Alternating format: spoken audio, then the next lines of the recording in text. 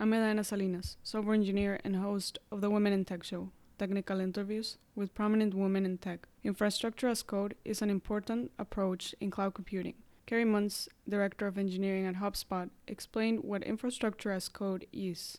Kerry also talked about leveraging multiple cloud providers and migrating more than 400 SQL databases from AWS to Google Cloud Provider. At the end, we talked about ways to evaluate the impact of the new computing environment.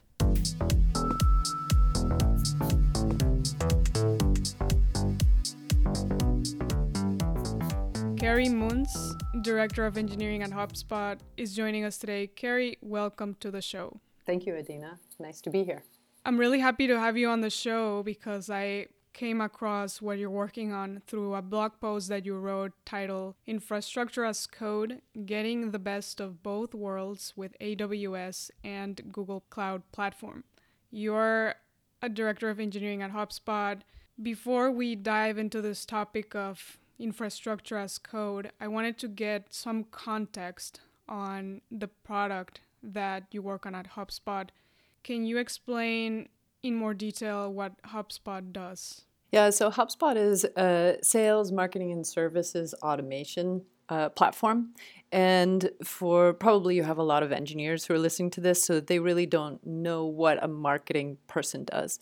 So, for example, if you run a small marketing team for a small or medium-sized business, you're typically not a tech guru. You need to be able to have a website with content. You want to be able to understand what is going to help you nurture and grow your business, to be able to generate leads, and then understand what resonates with customers and how to serve them better. We create this whole platform that really combines the best of a whole lot of marketing and sales tools together to make it easy for customers to analyze and generate leads and serve their customers. Can you explain in a bit more detail what the software consists of? Sure. So what that specifically is things like workflows for email, integrations with chat, integrations with Slack, website content, forms personalization. What that means on the back end is really under the hood, we have over 6,000 microservices that make up HubSpot. And those services help us analyze and collect and process millions of requests a day. It's really this big automation and analytics layer sitting on top of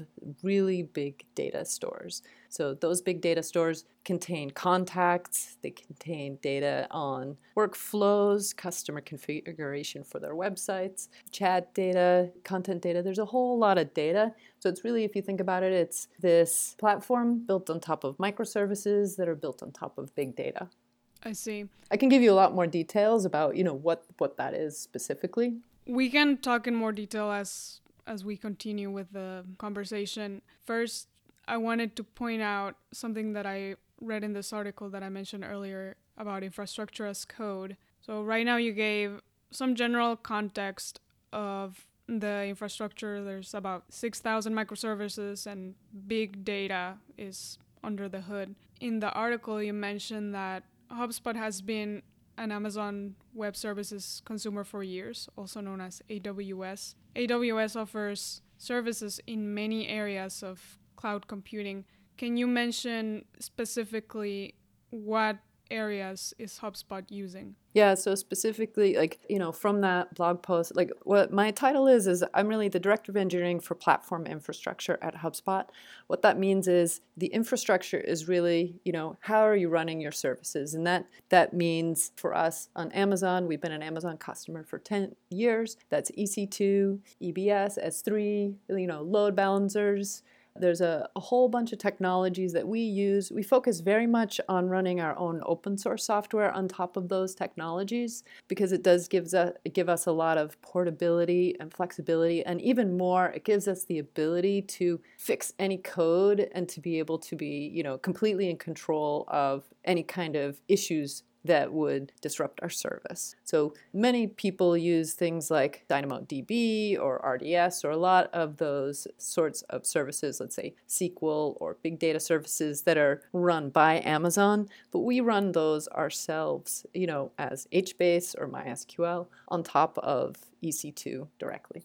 And then for GCP, we're using the Google Compute, which is really the equivalent. What is the reason why you mentioned you run those services yourself instead of leveraging solutions, I don't know, from AWS. Yeah, so this has been one of those things for us. We're always rethinking build versus buy. And for HubSpot, we were looking, HubSpot offers a lot of free tools. And so along with running free tools, you need to run at a very, very low cost. And so one of the things that my team is in charge of is like keeping the free and freemium. So we make it easy for our customers to try HubSpot. We make it easy for very small companies to be able to run their entire businesses on our free stack, our free software. But to be able to do that, if you have to pay an extra 30% for the overhead of running on top of Amazon services or Google services, that starts to add up when you're talking about millions and millions and millions of dollars. But for us, the real reason, because we made that choice many years ago, because there is a high overhead. You have to have experts at running and writing a lot of automation to keep the services at 4 nines and very highly reliable. For us, it was really reliability, because back in the day,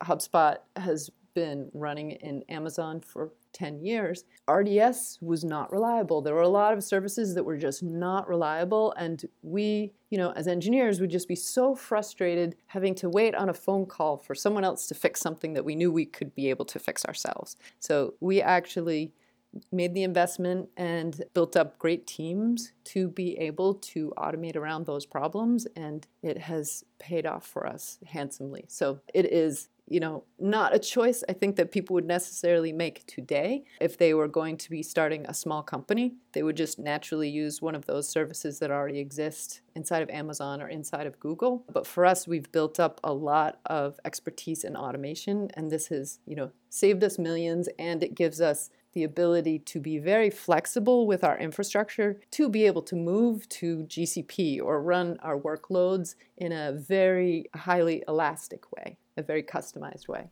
I see. You mentioned one of the main components you're using from AWS is EC2. Can you explain for those that aren't familiar with this? Sure. EC2 stands for Elastic Compute Engine. And really what that is, it's a server running in the cloud. So the way that I like to explain it is back in the early 90s, I was an engineer at a company called FTP Software, and I was working on a TCP/IP stack for DOS and Windows. This is way back in the day. To test any of my changes, I would have to, set up another computer under my desk with a new version of the operating system or another version of the operating system on it and load my software on that. It's a slow, horrible process, and you're limited by the number of servers you can put under your desk or the number of servers you can physically have in a data center. And so today, now it's just fantastic for me 20 years later. It's really just an API call, and I suddenly have a new server just magically in the cloud. I can start typing Linux commands. I can do whatever I want there. And it's really that you just have this pretty much infinite capacity to be able to expand your workloads, at any time, or be able to throw them away again, after your experiments, or if you don't need that high level of burst capacity, you can just get rid of it instead of having to pay for these very expensive machines sitting in your own data center. Or for me, it was literally sitting under my desk. I had like dozens and dozens of machines to test. Are there other aspects similar to this that you look back and see how far we've come along in terms of developing software? Like you mentioned, you were writing software in the 90s. Is there anything else that stands out? Oh, God, yeah. Absolutely, because I skipped a huge long journey, and that was pre-internet days. So, I was working on TCP/IP stacks, and so even just loading software, testing software, having, open source available for download anywhere, like just how fast and how rapid you can make changes and experiment. Like we learn so much faster from each other now because for us, it was a lot harder to be sharing things. Now it's just so much easier to share. But for me, like that journey was from machines sitting under my desk with me loading disks into them to then virtual machines, which then became like, oh, I could have actually 2 different versions of the operating system or 4 on my own one machine. Like that to me was revolutionary. Then when, you move to the cloud, it's just the the rate of innovation and the scale. Like there was no way, a thing like HBase could exist back in those days. Now you can just combine so many machines together to be able to process big, huge, giant data sets. Like that was just not a possibility back in those days. So I just love it. Like the change is so fast, and it's one of those like, I can't wait for the next 10 years, the next 20 years. Like the rate that it has changed already, it's just going to be explosive. So I have a daughter who's 17 years old, and she loves Java programming, and I just keep imagining the kinds of things she's going to be able to do, or the things she can do now that I couldn't do back in the day. Like it's just, it gets me so excited. It's like, that's why I love being an engineer. Exactly.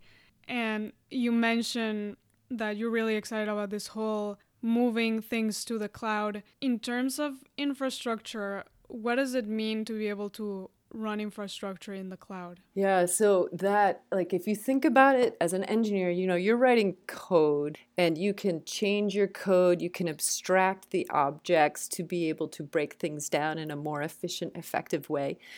Back in my day, you couldn't do that with a computer. The computer was the computer was a computer. Now, a computer to me is just another object. It's just a layer inside of, everything else that we do. And so again, you can be as flexible as you can with, a simple Java class. We now can just treat a whole computer and disk and even, memory in such a simple way. We can break it up, or we can join computers together. So that's what I think of when I say infrastructure as code. It's really going from that computer under my desk. That was hardware, and no longer is it hardware. It's just another object inside of a program that you're writing. Exactly. Like you said, it's easier than ever to upgrade that machine, get a machine with a better spec. You're pretty much one click away from doing that. Yeah, exactly. What I love about, running in the cloud, for example, the providers, they keep upgrading the hardware. So for example, Amazon, they've released these M5D metal versions. Like my team, they pay very close attention to the types of machines that get released, because what we find is, we're doing 5 million builds a year. We're doing, more than 10,000 deploys a week. What we find is because of this high rate, we're expecting we're going to be at least 8 million builds this year. Like the types of things that we can do, like these bare metal machines or SSDs, having access to that actually like increases what we can do, 10x. It gives us this capability and boost, and not for a huge change in cost. Like it lets us be very flexible to be able to keep getting more and more efficiency out of what we do at a very, very high scale through the flexibility of just changing a machine type. And adding on disk, this is my other dream, is that, EBS, which is the elastic block storage. So this is network attached disk. We can just upsize a disk, or if you have a computer, for example, that dies, its CPU fries. Back in the old days, that would just be catastrophe. Today, you just take the disk, attach it to another computer, and you go on your happy, merry way, and it takes no time at all. It's just instant, and people don't even need to feel any kind of an outage. So it's magically awesome. I love it. And another highlight is that costs keep decreasing, right? It keeps getting more accessible to do these things. Yeah, exactly. And so we've found over the last few years, like we've been able to keep decreasing the amount, like the percentage we spend on COGS versus, the number of customers we're able to support or the types of services that we're able to offer. We've been able to keep becoming more efficient. The way we have done that a few years ago, we actually used to run all of our services. So we had approximately 30 teams. They were all in charge of their own hardware, for example, their own EC2 instances. Those instances, like those servers, when I say an instance, I mean like a virtual machine, or think of it just as a server. Those things die, or, the cloud providers, they're often doing work, like they're unplugging a network cable, they're moving things around. And, when you have 30 teams and they just want to be offering new features to customers, and they're very focused on getting things done, they forget to think about, automating for the fact that that machine's going to fail and go away. They may forget it, and then you end up with an outage, or they haven't run their backups. We've abstracted all of that away, but, through the platform team. But what we did was, instead of them running all of their services on EC2, we actually ran them all inside of Mesos. Mesos allowed us to be able to run microservices, all packed together. You would take one big computer with like 96 cores, and you would pack hundreds and hundreds and hundreds of jobs and tasks and services onto one server, and then orchestrate around failures that way, and load balance like services that are taking up too much CPU or too much memory. You could move them onto another machine that was more idle. And so what we did, instead of being focused on one service per one machine, which can be very wasteful, we were able to pack many services together into these big giant machines and then do the orchestration ourselves. We saved millions of dollars and millions of, well, not millions, but a lot of man hours and headaches, and to be able to make our services more reliable, because we had a system to just make that so easy and take care of it for everybody. I see. I can continue with the next part of our journey because, Yes, go ahead. Please do. This is super interesting. I'll keep going. So then we learned, from that Mesos journey, which was then we had gotten rid of the headaches everybody had with dealing with their own EC2 instances. And then more recently, and this really started about a year and a half ago, or 2 years ago now, we started looking at Kubernetes, because Kubernetes, it's a container orchestrator. I skipped talking about what a container is, but it's another, Docker is a container, for example, and it's a way to be able to spin up, again, the concept of a machine, right, in a very lightweight way, based off of just, a very simple configuration file. And it makes it so Kubernetes gives us a way to be able to orchestrate a whole lot of machines, very, very small machines together, again, on one big server. We're always packing a lot of resources together. So we started looking at Kubernetes as a way to do this, what we had done for our microservices with Mesos. We wanted to do the same for all of our data stores. So for HBase, for SQL, for Elasticsearch, for Kafka. Like we have, millions of requests per second. All of those, though, have to run on EC2 because Mesos isn't great at handling, stateful workloads like that. But what we found was, especially with SQL, at the time, we had 400 SQL clusters. These things just grow like mushrooms here at HubSpot. Sometimes my joke is I don't think that the engineers know the difference between a table and a database. And so they will just be creating another database for a new feature that they're creating, which is absolutely fine. But, with each database, you need high availability. You need 3 copies of the data in different availability zones to make sure if any machine dies or if a data center itself disappears, that the data doesn't disappear because there's another copy of it somewhere else. So stop me if I'm monologuing because I love this stuff too much. And so I can definitely go way too far. Well, I want to focus on some of the things that you mentioned. So you're talking about how you're using Mesos, and eventually you start incorporating Kubernetes and containers. We did several shows on these concepts that the listeners can refer if they want more detailed explanations on this. Now you're bringing up the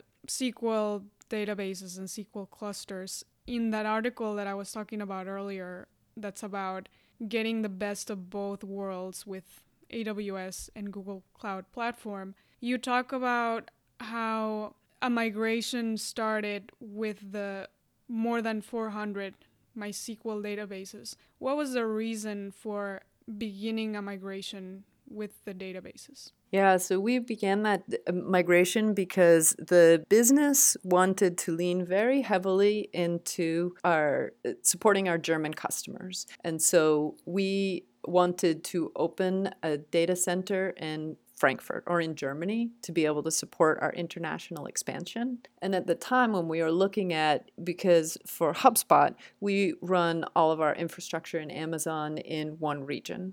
And so at the time, this is in multiple data centers, but in one region. So at the time we were looking at what would it take to be able to run all of HubSpot now in, a duplicated version in Europe. And one of the first things that we looked at was managing more than 400 clusters, because we were looking at repeating the whole infrastructure. Managing 400 clusters, the way that we were doing it was never going to scale.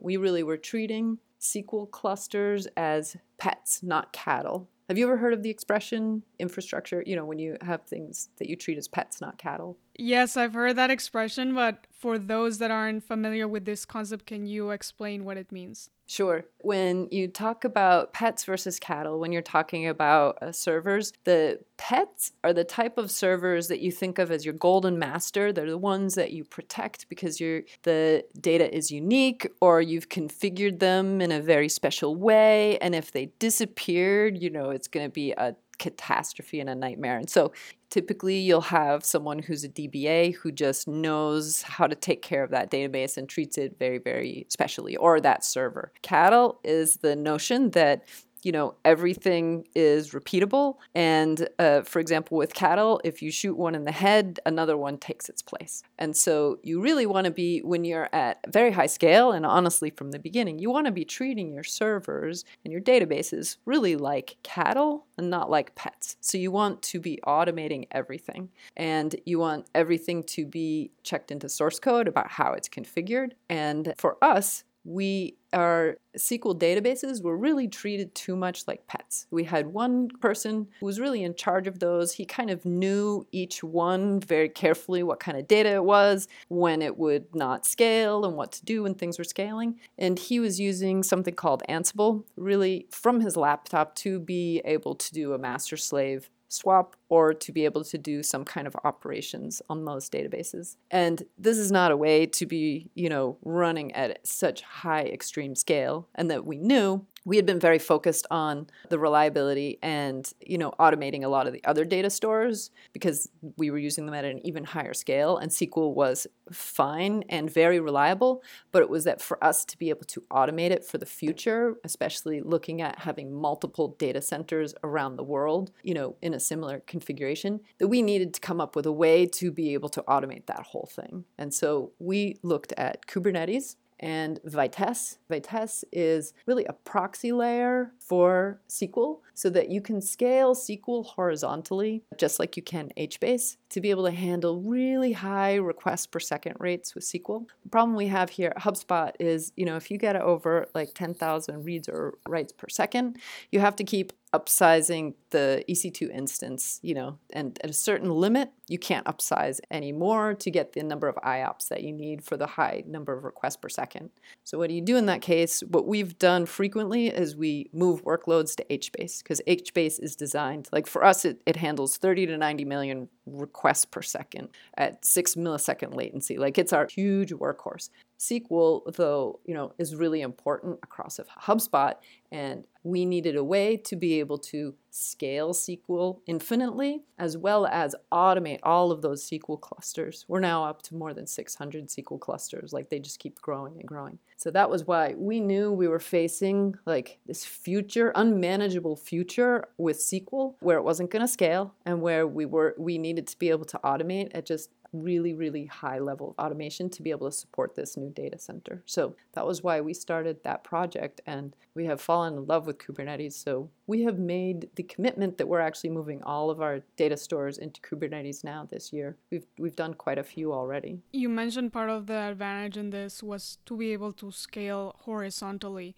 What does it mean to scale horizontally? Yeah, so for SQL, for example, with Vitess, what it allows us to do is you can shard data between multiple servers. So for example, for HubSpot, a portal ID is really the key ID for a customer. And what we can do is be able to have, instead of all of our customers' data in one SQL database, let's say for avatars, for example, we can actually split that database in a really easy way, but still make simple SQL queries, but split that across many, many servers under the hood. With SQL, typically it's like one server for one database. This allows us to have multiple servers, responsible for one database, but it is broken up between customer. So it's a sharding layer for us.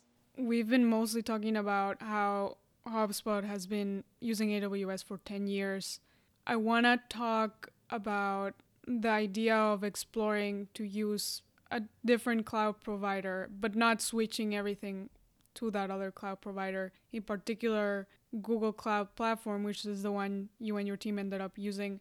What are some of the reasons why you would want to have multiple cloud providers? Yeah, so for us, it was intimidating at first thinking about that, but it was also, we have been having a lot of conversations with the Google team, specifically because, HBase was really born out of Bigtable. And so there's a lot of expertise on that team. We had evaluated GCP, I believe it was about 4.5 years ago. And at the time, it wasn't mature enough because we were, deciding on a commitment between Amazon or Google. And, we've been reading a lot about Google and their networks. Like one of the big things that attracted us to Google was this global addressable routing that they do. And their networks were just blazingly fast. And so we were excited to be able to, because we run on open source and we run in these highly orchestrated environments, we were excited to be able to try in another provider to be able to compare the differences and see, can we get the best of both worlds? Could we try out ML? Are there some things that Google does better than Amazon? And so the way that we had approached our infrastructure with open source and as code and very highly automated just set us up for the ability to even be able to try with another provider. So we were very excited about that. And you are highlighting HBase as one of the important components to help improve this SQL clusters and how the database works. Can you explain what HBase is? Yeah, so HBase is a NoSQL database. It really works at very, very high scale on very large data sets. Like HBase doesn't work with SQL. It's that they are two different things. So you have one supports a schema, and it's very easy to be able to make queries and joins across a SQL database. Like people know how to do that. With HBase, it is more complicated, but because it's a NoSQL database, like it can work at extremely high scale. The way that HubSpot balances between SQL and HBase, we think of HBase as really like the heart of HubSpot, and it is where our customers' data is. So our customers' data about, their contacts, their campaigns, and things like that. That is all inside of HBase. But really their configuration data and some of those kinds of things, those all live inside of SQL. So we use them for very different things. Where the two kind of intersect is really just at that level of scale. Once you have a certain workload that just goes to too high a level of scale that SQL just can't handle, that is where we would need to move things towards HBase. But then you have this problem of, managing your own schemas and being able to understand the data. It gets more complicated, but we've also done a lot to be able to make that a lot easier as well. Is there a particular kind of data that's more suited for a SQL database where it's this schema and it has specific ways of doing transactions versus a more open-ended schema? Yeah, so for us, it would be things like contacts. For our, like let's say HBase, which is not schema-based, our customers, they'll have all sorts of attributes or all sorts of like things that matter to them about their contacts or, that kind of data that it just isn't as structured. But then you have other things for SQL that, lends itself to a simple where query or, joining across databases. It's that relational data that really makes a lot more sense in SQL. What we've found at HubSpot too is really just the familiarity, for engineers. A lot of engineers, like SQL is just so accessible. And so they will default to using SQL when they probably should have started by using HBase. And we're trying to make that even easier for people so that they don't feel so intimidated in approaching a, schemaless database like that. So you're talking about starting to evaluate a different cloud provider instead of Google. In this case, Google, I mean. And you're looking at performance metrics, also the expertise that they provide. Then eventually you onboard in this task of starting to migrate some of your infrastructure to it. Once you invest resources and time in this, what are metrics that can be used to measure the impact of this new computing environment? How do you evaluate that it was worth making this change? Yeah, for us, we evaluated that definitely based off of the speeds, based off of the capabilities. So, as I was saying, that globally addressable routing. So the network speed the routing speed, and then also the cost was a big part of our evaluation too. One thing that we did, early on, once we had the EU data center running, and we focused on, 5 very key collection services for us. That was what we wanted to make sure that those were working first. We actually were doing, request tests from points around the world, and we wanted to see how fast they would be. We would be comparing them as if they would have to go back to our AWS data center in the US and compare those same requests going to Frankfurt and GCP. We actually found we had a 5x speed up in those requests. And so it was like phenomenal. Instead of going, imagine your SSL handshake, which is a 3-way handshake. Instead of that taking a 3-way handshake going around the world from Japan back to the US, this was now being routed, those requests were being routed directly into Google's network and then directly to Frankfurt. And those were 5 times faster. So their networks were 5 times faster than the open internet. And so that already itself was just like a big, huge win. We were just trying to prove out the win for our European customers. And this is really for our European customers.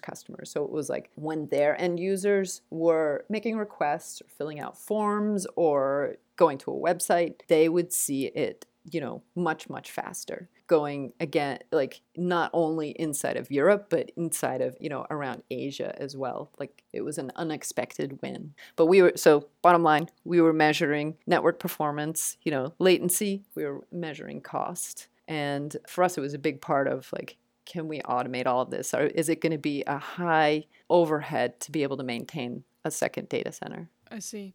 And the last thing that I want to ask you is HubSpot has been using several open source tools to help manage the infrastructure and handle some of this migration. When do you decide on building a tool versus using an open source solution? Yeah, so for us, we will always try what exists. And then if it isn't suited to HubSpot or we need to be able to adjust the workflow, then we'll do it ourselves. Like one of the examples for, our big move to GCP and the EU data center was we have our own tool called Rainmaker, which you could think of like Terraform. We had built that before something like Terraform, which is really the way that, it abstracts the APIs to your cloud provider for spinning up a new server, cloning it, attaching disks, setting up, DNS, setting up security groups. Like we had already abstracted that away because this was when Terraform was early in its, development, and it really wasn't mature enough for us. And that tool that we had built, Rainmaker, just became such a corner piece of how easy it became, like to be able to plug GCP in just as another provider. Think of it as just another Java object to be able to say, oh, I want to just be able to use GCP. Our engineers just looked at it as, oh, I want to deploy to Europe versus I want to deploy to the US. Like it was just that simple. They didn't even have to think about anything of the fact that all the APIs were different under the hood. So for us, it was that we already had a service that worked for us. We just needed to make some changes. It's about, the maturity of a tool at the time that we need it. And those are the big reasons. But we always evaluate open source because if we can, stand on the shoulders of giants and contribute back to the community, we feel that that's really important and it makes us all better, as companies. Exactly, because that could be another approach is you start off with the open source, but it could be that you fork that project or adapt it to your own needs. But in some cases, it is better to just build your own custom tooling. Exactly. So we've done some of that for Kubernetes. We built our own custom tooling. And then, other people have come along and done it their own way in a different way. We always look to see if we want to readapt to that. For something like Vitesse, we are contributing regularly back to that open source project. It really came out of YouTube and Google. And so we want to make sure that that tool is effective for a whole lot of companies. We contributed back to Mesos as well. We're contributing to Kubernetes. Like we'll also release our own open source. But, by all of us sharing together, it makes us all a whole lot stronger. Like if Google hadn't shared Kubernetes, we wouldn't be able to now have our future goal of having these multiple data centers, all across the world in this really highly automated way. So we love open source and believe it's our duty to keep contributing back. Exactly. Now, like you mentioned earlier, now it's easier than ever. It's not like in the 90s that you just had to. Yeah. You have no excuse pretty much to be contributing and leveraging open source. Yeah, exactly. All right. Well, Kerry, thank you for coming on the show. It's been great talking to you. Yeah, this has been really fun. Thank you for inviting me.